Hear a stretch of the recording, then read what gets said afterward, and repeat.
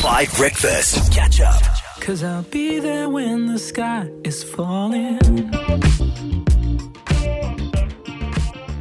Majozi, it's called Falling on 5FM. 5 Breakfast, and it is time to let you know we have wonderful people on the team who know what's going on in the world. I, unfortunately, am not one of those people. Fake news at 5 is utterly unbelievable. Legally, I have to let you know that the contents of fake news does not reflect the views of 5FM or the SABC or anyone, really, because it's fake. Fake news, no false and fake. You are fake news.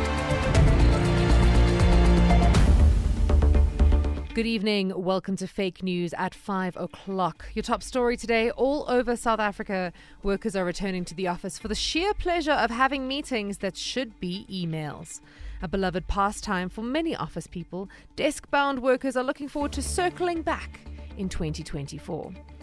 In other news, a Joburg woman resolves to use her brand new diary beyond the month of February.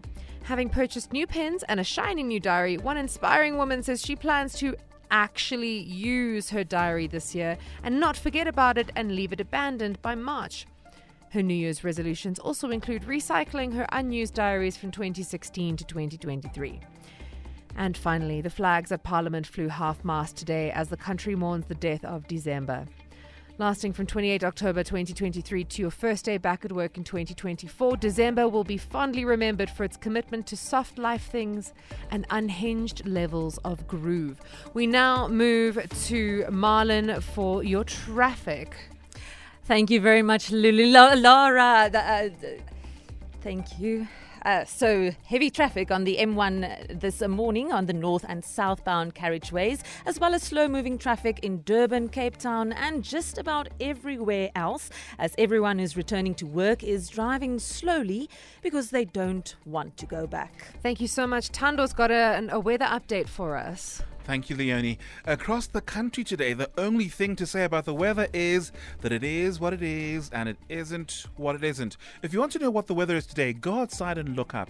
If your face gets wet, it's probably raining. And Iran with your sports. An update from a pool volleyball game that took place at Leah Jazz's Barbie Dream House as the frontrunners, the Flamingos, took on the fierce Bikini Beaches during a braai in Parkhurst on Sunday afternoon. Unfortunately, the game was rained out, but both teams are looking forward to the rematch. Here's the umpire and player, Jude van Wyk. Although the scores were inconclusive, it became inconclusive when I stopped being the umpire and started playing.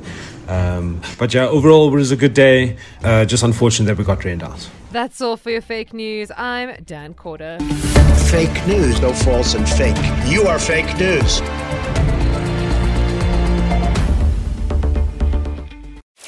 Catch up on some of the best moments from 5 Breakfast by going to 5FM's catch-up page on the 5FM app or 5FM.co.za.